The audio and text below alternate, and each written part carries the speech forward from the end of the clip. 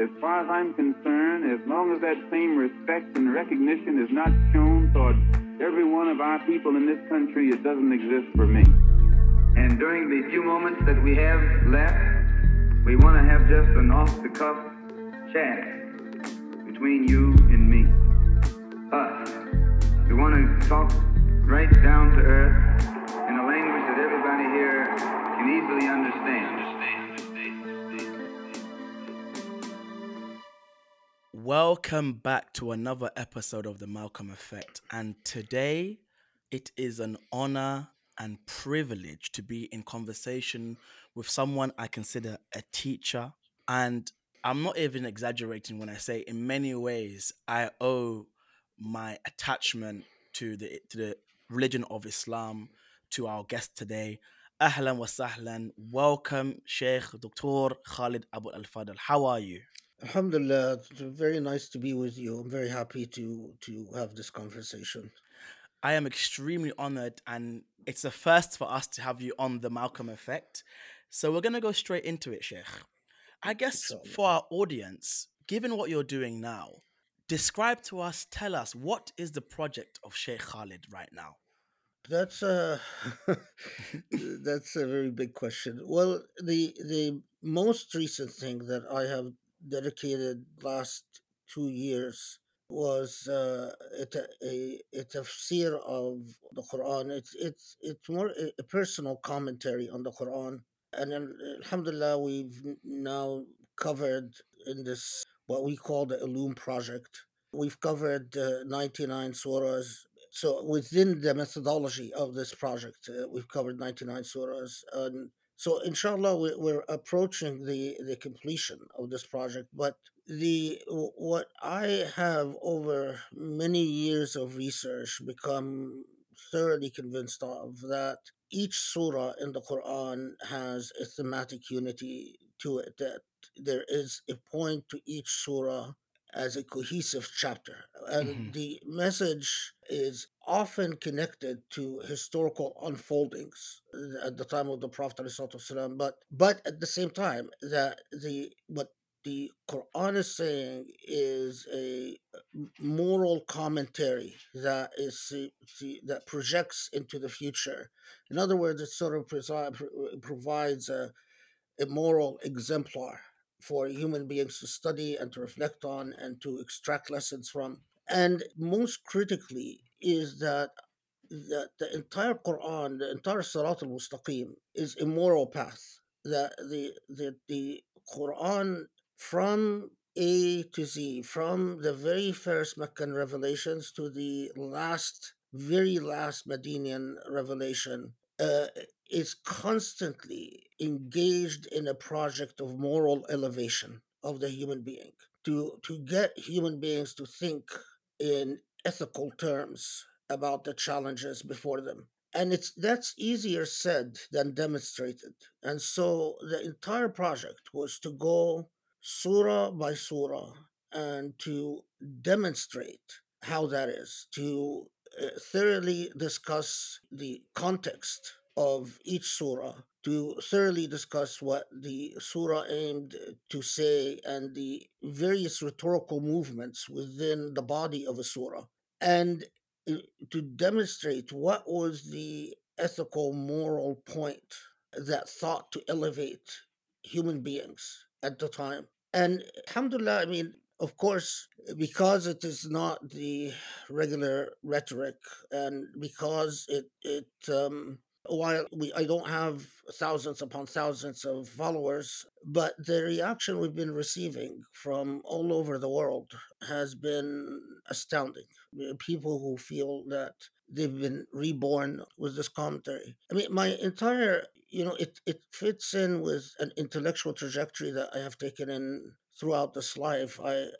Islam without the Quran makes no sense to me. The Quran is the central moral code.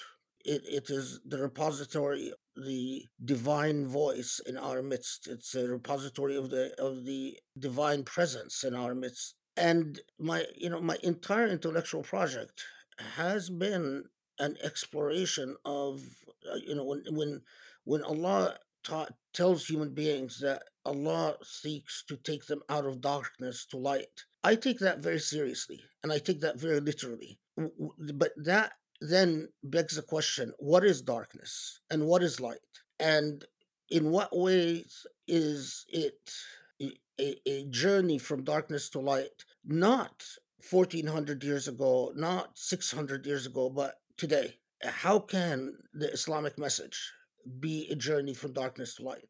And this is the constant compulsion, the constant impulse that motivates me. And thank you so much for that answer, because I often say, unfortunately, people somehow believe that we must merely import a medieval understanding of Islam or of Quran and just transfix it in that time and just import it into modern day. So I really do appreciate this project of making the Quran, which is a living book, because I've often said, and this is my belief, that if my belief is that the Quran is the final word of God, from the time it was revealed, it's meant to be relevant until the end of times, then it Mhm. must make sense and it must be legible in every time we find ourselves in. So I really do appreciate this project. I guess when thinking about your approach, and this is something I get, and I'm sure you get this, people often say, but why is it you are coming with something new? Or why is it what we've been taught in our seminaries is against this? Why is it all these other scholars have a different view to, or different approach, or come to different conclusions? What would you say to that? Well, I mean, there's several facets to this. One is that I often find that the same people who are saying this, they actually do not know. They don't bother actually engaging what the details of what I'm saying, because if they actually invested the time to listen before condemning something, they would discover that that I provide a consistent commentary on the conclusions of the past. I mean, what some of my it is basic to my methodology is to always acknowledge the conclusions reached about the Quran, or the conclusions reached about Hadith, or the conclusions reached about Sharia by my predecessors, and to explain their point of view, and then to politely explain where I disagree, or quite often not even where I disagree, but how the approach I'm taking is underscoring a different emphasis, a different angle. So it actually, what I end up clashing with in sort of the tradition is not as great as people who have no idea what I'm actually saying claim it is. But then there's another point, and that is quite critical. It is basic. If the point is preservation of knowledge and the rearticulation of well received knowledge, you don't need intellects to do that. I mean, nowadays you can pretty much rely on artificial intelligence to reproduce and just regurgitate what already exists, and we have the ability to accomplish that through artificial intelligence. The very point of the educational process, and I think this is something Muslims have lost along the way somehow. When someone is at a university, someone is studying to get a master's or get a doctorate, when they write a paper, if they are not saying something new, then you tell them this is a merely descriptive paper, and that is insufficient for the intellectual project. You must always, in engaging the subject, be able to point to your original contribution. The educational process of the entire world, and I think of the Islamic past as well, celebrates originality. Always the challenge when it comes to students is that if you are merely a parrot, then we tell the student you don't have much value as a scholar. In fact, it's probably a good idea if you find another profession, because you have nothing original to say. But somehow, through our apologetic, defensive, reflexive reaction to colonialism, our entire focus became to preserve. not to contribute. And this is disastrous because, as you said, if God's voice is sociologically and anthropologically incongruent, if what God has to say consistently clashes with the evolving human epistemological consciousness, because human beings, the way the mind worked, even just 100 years ago, is very different from the way the mind works today. Even just average person, when they watch a movie that was made in the 1960s, a lot of the reactions and speech patterns and uh, uh, thinking processes of the characters in the movie strike the audience 20 years later, 30 years later, as odd and as artificial. And it's because their epistemology, their consciousness, works different than the consciousness of people who were in the movie just in the 1960s or 1970s. That is the nature of human systems of knowledge. We our psyches evolve, our consciousness evolves, our comprehensions evolves, our perceptions evolve, the way our subjectivities evolve, the way we construct reality, the way we understand reality, the way we prioritize elements in reality. And so the only way God's voice can continue being pertinent and relevant is by the loyal, dedicated, committed, sincere efforts of the people of God, Hezbollah. But Hezbollah has to be constantly committed to originality. And originality is not newness for newness sake, but in always thinking in terms of the actual challenges that meet human beings and in every time period, and what the eternal and immutable and primordial voice of the divine has to say. And what I claim in the Project Ulum and what I did with the Quran is to precisely illustrate why the Quran, if you, any law is simply a part of a moral project. The point is the moral project. The point is not the law. If you even the parts of the law where Allah expects us to obey, the strict ibadat, like for instance, why Salah is 4 rakahs and why Asr is 4 rakahs and Maghrib is 3 rakahs. There is a point to understand about divine space, divine time, divine boundaries, and fits within an rational ethical project that truly gives meaning to the expression from darkness to light, and that fully explores what light means, not 1400 years ago, but what light, the project of always internalizing luminosity. How is that? What does that mean at an ethical plane, at a moral level? So I mean, I've always it's very, it's amazing that we have turned our religion into a servant of our identity needs, simply and strictly.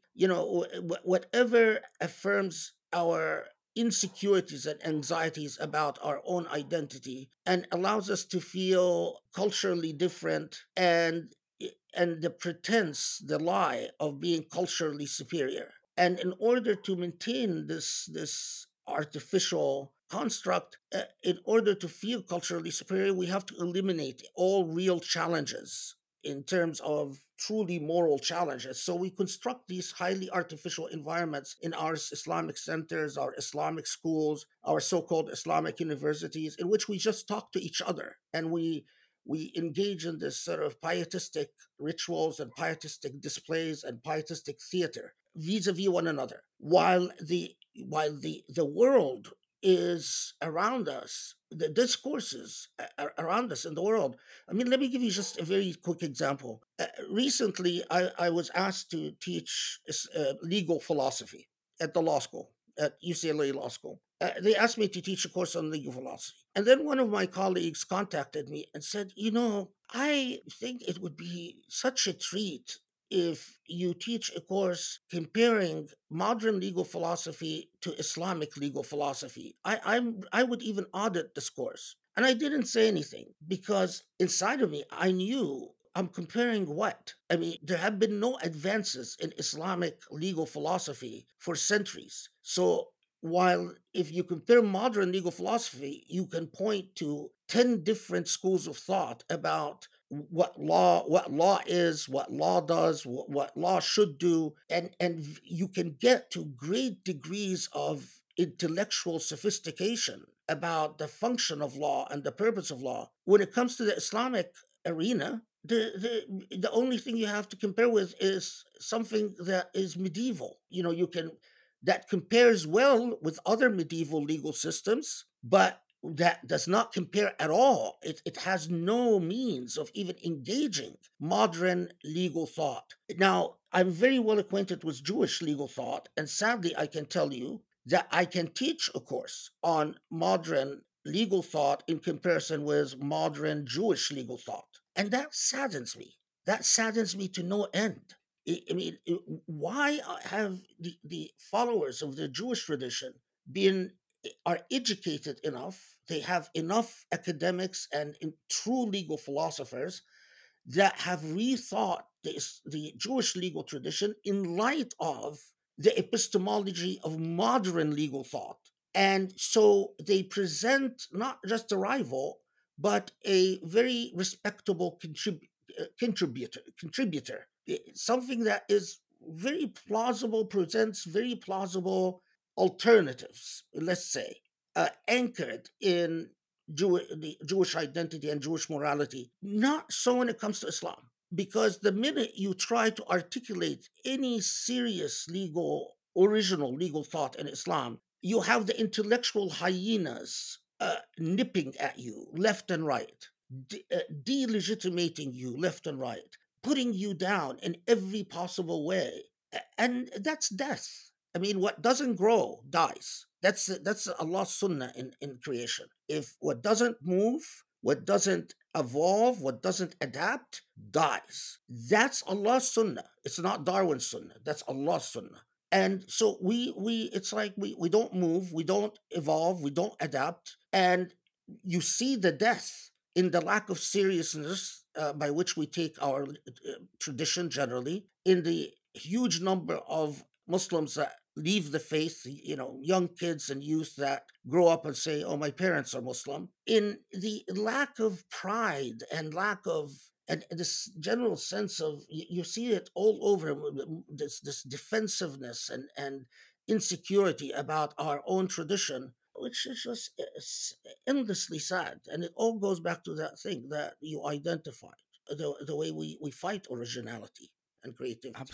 Absolutely. And something I've been consistently, one of the reasons why I've been consistently drawn to your work is, as you mentioned several times, this fidelity to morality and ethics and social justice is something that continuously moves me when I watch your khutbas.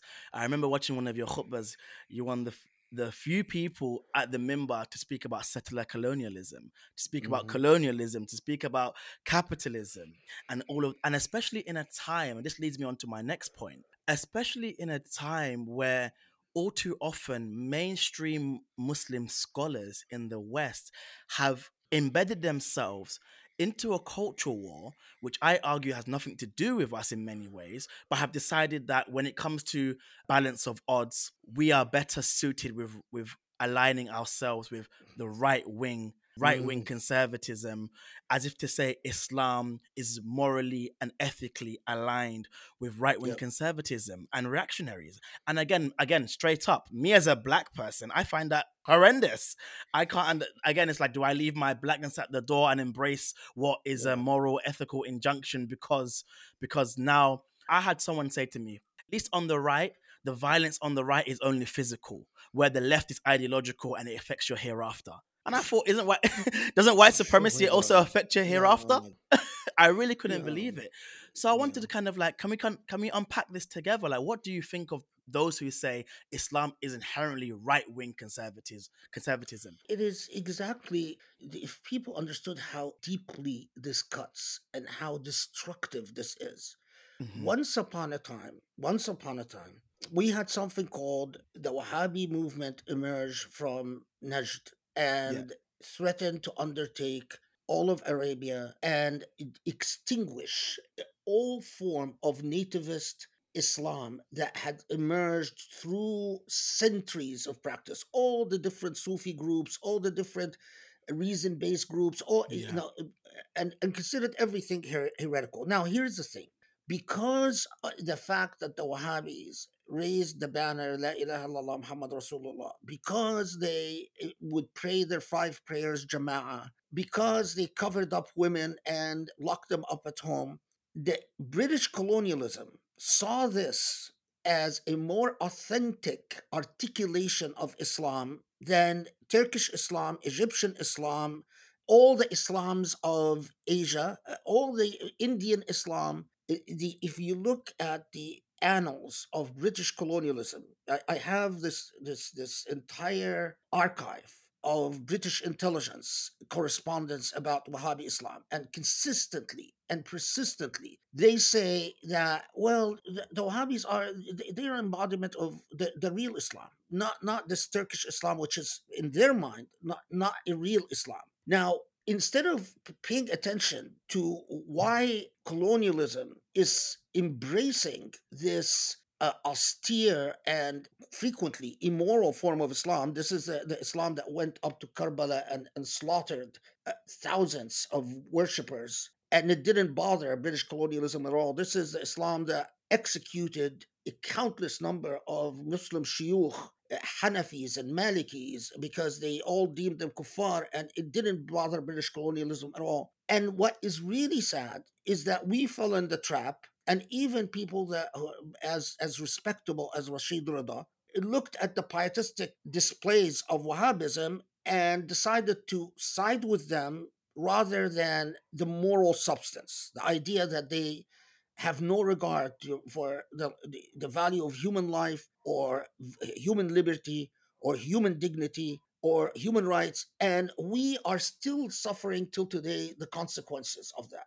Sadly, we've learned nothing from history. That is what is truly devastating. Now, you have an ideology that in a world in which the white man continues to be hegemonic and dominant, and all the so-called first world is largely white.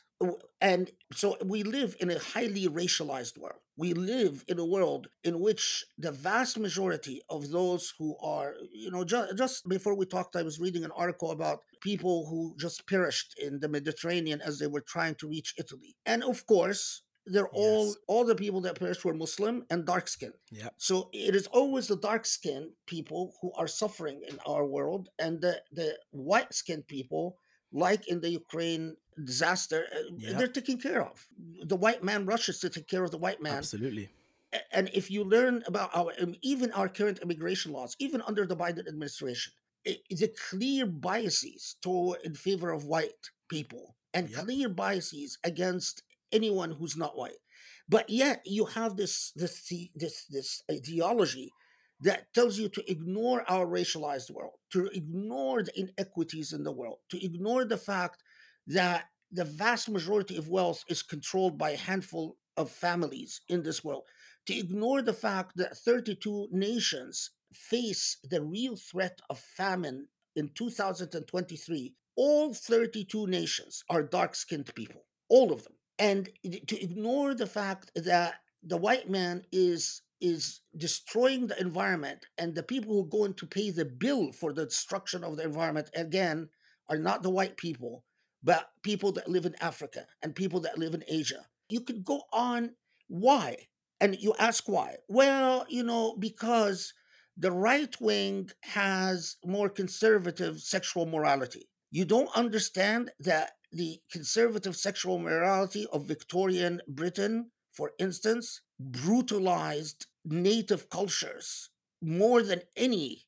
I mean, the fact that they had more conservative Christian values didn't help Muslims at all. In fact, their religious righteousness allowed them to target Muslims and to subjugate Muslims and feel right about it and feel morally righteous about it. And we have the same situation. I mean, Donald Trump, with all his own sexual promiscuity, And yet, just because he says things that a lot of Muslims like about homosexuality or about the value of religion, and by religion he always means the Christian religion or the Judeo-Christian tradition, and he explicitly excludes Islam. And yet there is something truly wrong in the intellect and moral. I think it's a lack of education and lack of moral anchoring, that we don't focus on ethics and morality in our, because despite all of that, despite the fact that the right wing explicitly excludes Muslims from any of the worldview that they possibly perceive in terms of rights and dignities and entitlements and so on, despite the fact that they explicitly say we only care about Israel in the Middle East, despite the fact that effectively we are, they embrace necropolitics, that we are all Muslims are as if dead bodies, and their policies, we still can sit there and feel happy because what's his name, James Peterson or whatever Peterson, you know who I'm talking about, right? Yes, Jordan Peterson. Jordan Peterson. Yeah. I just was looking at an article about Netanyahu and his meeting with Jordan Peterson, and how all the love affair that went between Yep. Netanyahu and Jordan Peterson. And yet you have Muslims that somehow don't understand that someone like Jordan Peterson, regardless of how much lip service he gives you, like Yes. what the British, the lip service the British paid the Saudis, his entire project, his entire intellectual and ideological project, is one in which Muslims are subjugated, dominated, erased, deconstructed, Yes. marginalized, and yet just because he gives you a bit of lip service, like Yes. again the history of British colonialism and French colonialism, where they will praise Islam, like Napoleon did when he invaded Egypt. What did Yes. Napoleon say? He pretended to praise Islam. He even issued, I respect your Quran and I honor your Prophet, but now let me subjugate you and colonize you Hmm. and deconstruct you as a human beings. And yet we've learned nothing. I mean, it's, how do you educate such an uneducated bunch? And this is what happens, Sheikh. And this is what really upsets me because someone like Jordan Peterson, they say he's like, they kind of promote him as the final bulwark against the moral degeneracy of modernity. And what confuses me, when they say modernity, read feminism and LGBT. Modernity Right. never take in consideration capitalism. They never can take into consideration race, for example. It's Right. just these Racism, two, right? yes, just these two issues. And I can't take that seriously because for them, modernity is, oh, the reason why the world is in the mess it is today is because there is an imbalance of the natural order of things. And natural order of things is a hierarchy of men on top and women on the bottom. And that's what has been pushed as modernity. But that does lead me to the next question, the all contentious issue when it comes to Islam and the LGBT community. Mhm. And they use the story of Lut. And I've watched your videos and it's been really helpful. But I guess for this audience, I know it's a very complex topic, so I don't expect us to go into too much depth. But what is your view and what is the story of Lut referring to? First, the story of Lut, it's subject to interpretation, and here's why. Yes, we can understand the story as basically referring to people who practice sodomy, Hmm.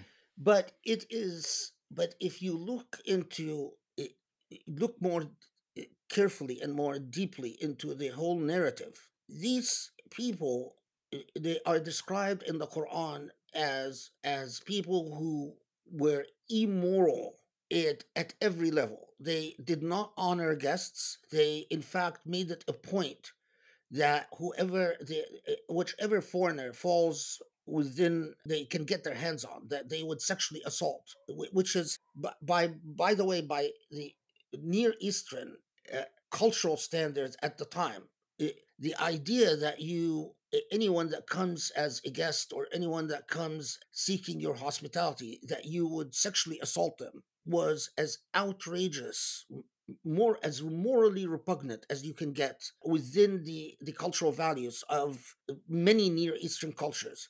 That they were also, one of the things that is rather interesting about them is that they seem to, I mean, when you think of something like homosexuality, what percentage of the population is actually homosexual?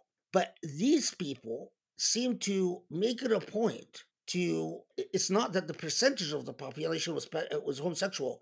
They were, all of them made it a point to sodomize the alien to the, or the foreigner to their culture, which, if you, so in other words, they had an ethic of aggression, an ethic of transgression. They did not respect people, they did not honor people. They are constantly described as people who were haughty and arrogant, and with very little regard to anyone outside their own society. So it is not to reduce the problem of the people of Lut to, oh well, they were homosexuals. Well, what does that mean? I mean, these are people that made it a point, not a percentage that's homosexual, in other words, acting upon something within their nature, but everyone in that society made it a point to violate the other. It's like, i- there's a difference between homosexuality and sodomy as a form of degrading and subjugating the other. So in a lot of sexual assault cases, you find that the offender makes it a point to sodomize their victim.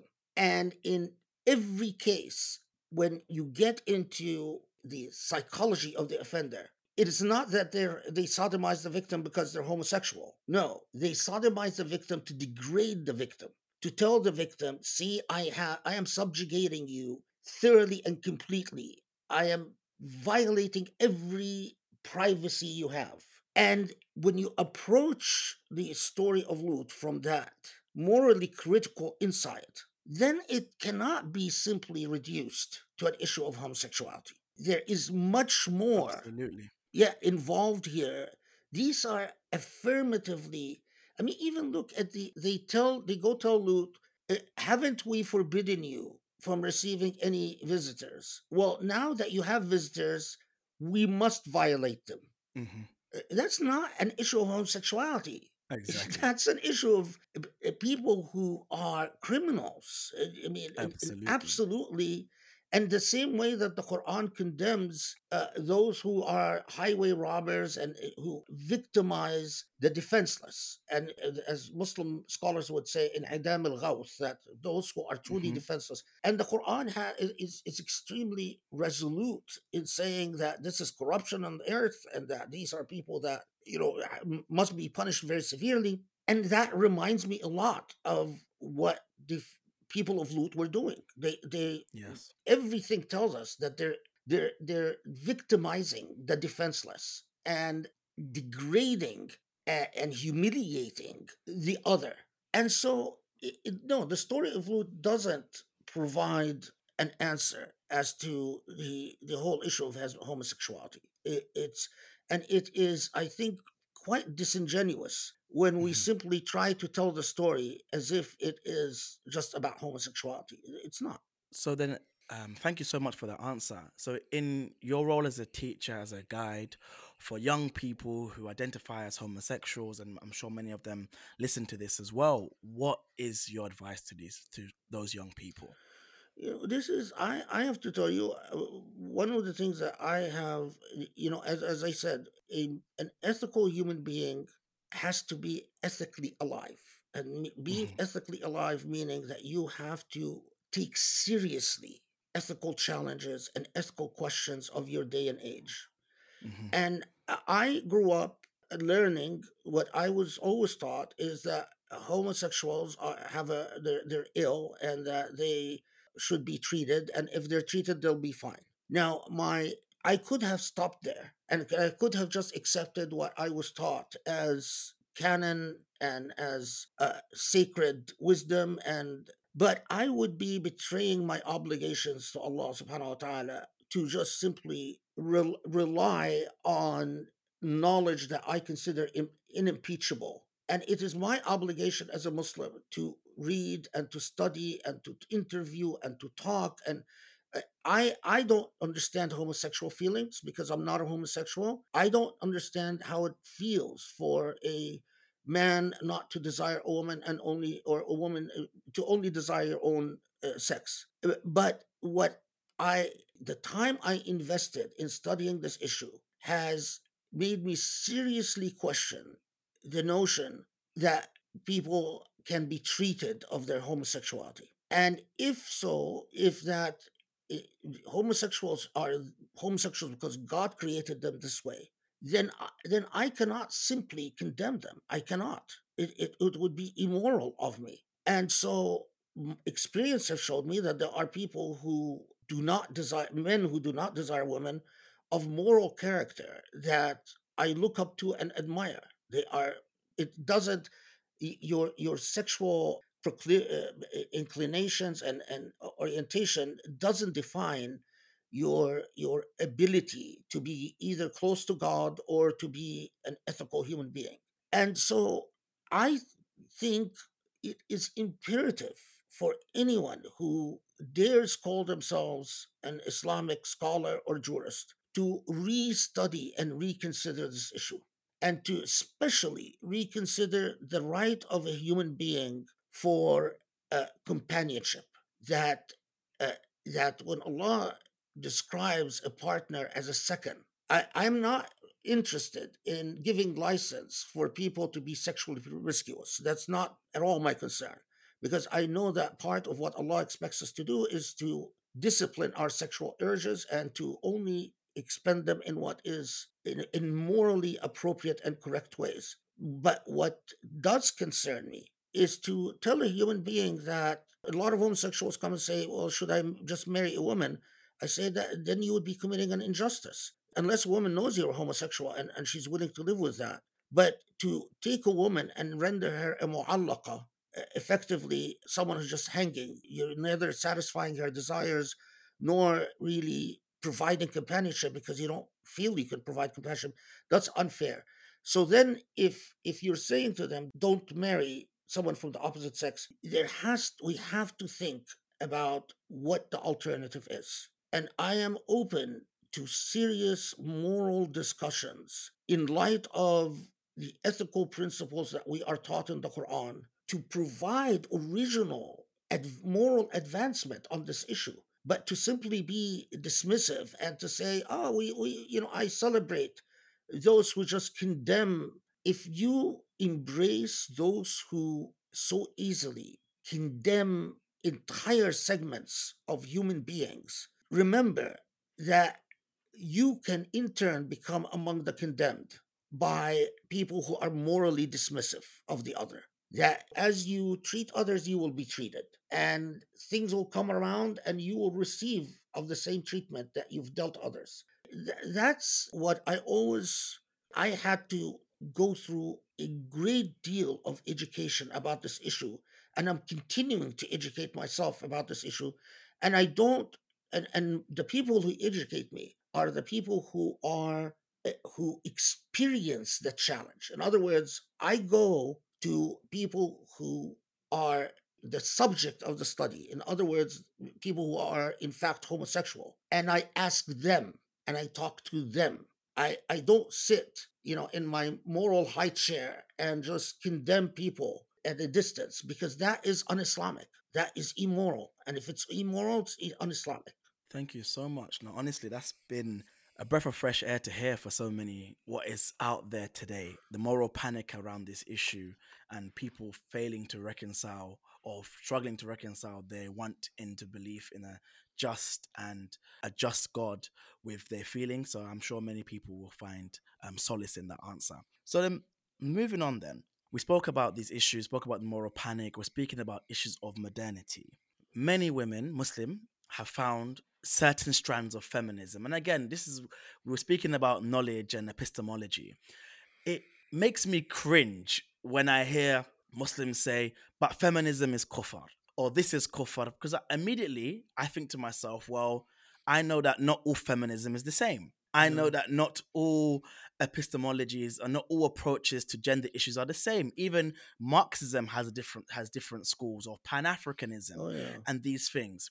So what do you say to those people who A, say that, oh, you cannot identify as a feminist or Marxist because you are a kafir, you are a disbeliever? Or Mhm. what do you say to those Muslims as well who said, you know what? Of course, my ethical injunction comes from the Quran and my belief in God. However, I have found this critique of gender, or this imagining of gender relations, or this understanding of capitalism to be pertinent, to be important, to be helpful in my analysis and understanding of the world. Again, the education deficiency is truly frightening among Muslims. I mean, for generations, Muslim parents have been directing their kids to become doctors and engineers, and we are really feeling the effect of that now. Um, Absolutely. because it's like the same thing about I was invited to a very well known Islamic venue a couple of years ago, and I gave a talk, and the people who are sponsored were happy with the talk until in the Q&A people started raising issues of race and critical race studies, and just because of the response I gave, my whole talk was excluded from publication, and I was never invited again. And the problem is always, I always encounter the same problem, is that those people who are condemning critical race studies have actually not read much at all in the field. I mean, even if they read Absolutely. anything, they've read some, and same thing was feminism, same thing was Marxism. These are labels for various points of emphasis. So let's, I mean, feminism, for instance, I mean, feminism can range from those who want to abolish marriage altogether because they see it as an oppressive institution, to people who say we've lived in a patriarchal world and it is time that we challenge patriarchy. Now, can anyone really deny that we've lived in a patriarchal world? I mean, does anyone find real support in the Quran to the proposition that somehow men are biologically eh, superior, meaning by their very physiology, intellectually superior to women? Well, if you make that claim, then empiricism is the biggest challenge to that. And part of elementary principles of usul al-fiqh is whatever is challenged by reality must demands a re-articulation or reconsideration of the law. So Mhm. if whatever empirical facts exist, so we empirically know that women are not inferior intellectually to women, and to women are not intellectually inferior to men, and we also know that all the stuff that men say about women and their menstrual cycle and their psychology and is hardwash. We know that if you actually get an education and actually study, you will realize that this is all the just old tales and have no be. And life has shown us that some of the best leaders in the world, some of the leaders who truly served their nations well, were women. And so we go back to the ethics of the Quran. And as I, in my commentary on Surah Maryam, the Maryam defied the patriarchy of the temple. Maryam, she was told, because you're not a man, you cannot worship at the temple and you cannot become part of the rabbinic class. And she defied them before the birth of Jesus, alayhi salam, and after the birth of Jesus. And Surah Maryam itself and the entire Quran, and again, I've in my commentary, I go through that micro detail.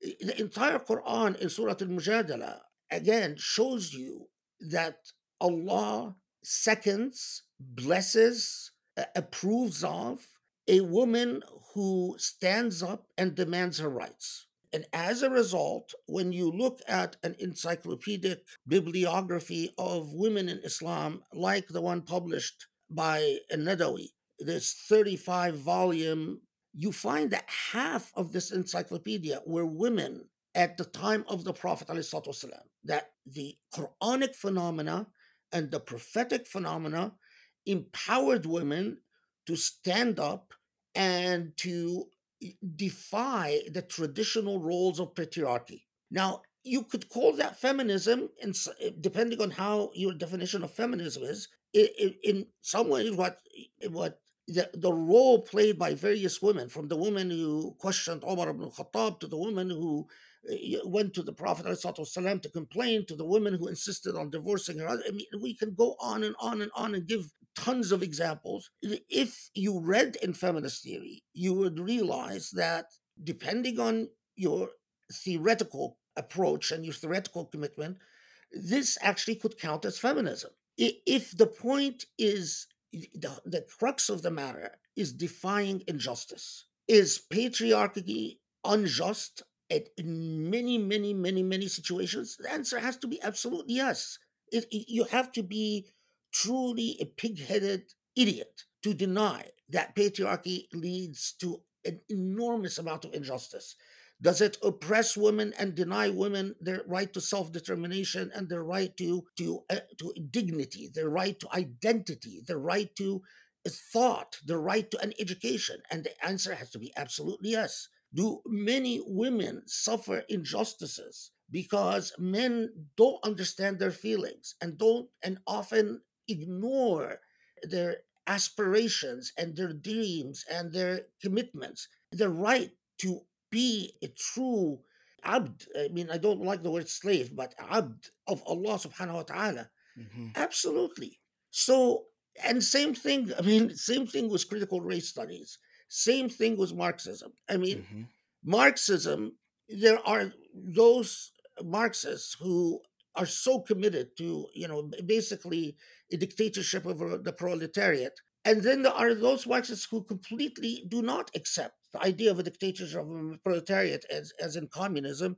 And really, what Marxism for them is a critique of class power dynamics, Exactly. and that basically saying that there is a very inequitable distribution of wealth, and that those who have consistently treat the have nots in ways that are oppressive and unjust. Exactly. So get only the an ignorant. It's like with good students, you find always a good student is not very concerned about the labels, but is interested in the nuance of ideas. And Absolutely. the bad student can never get beyond the labels.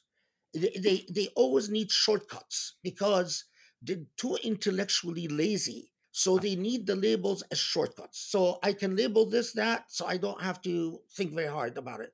I can label this that, so I don't have to think very hard about it. A Muslim who's I wish Muslims understood that the reason that the Quran sparked an entire civilization is that it forced people out of their moral and intellectual laziness. It got them to reflect seriously about the world they live in and to ask very hard questions.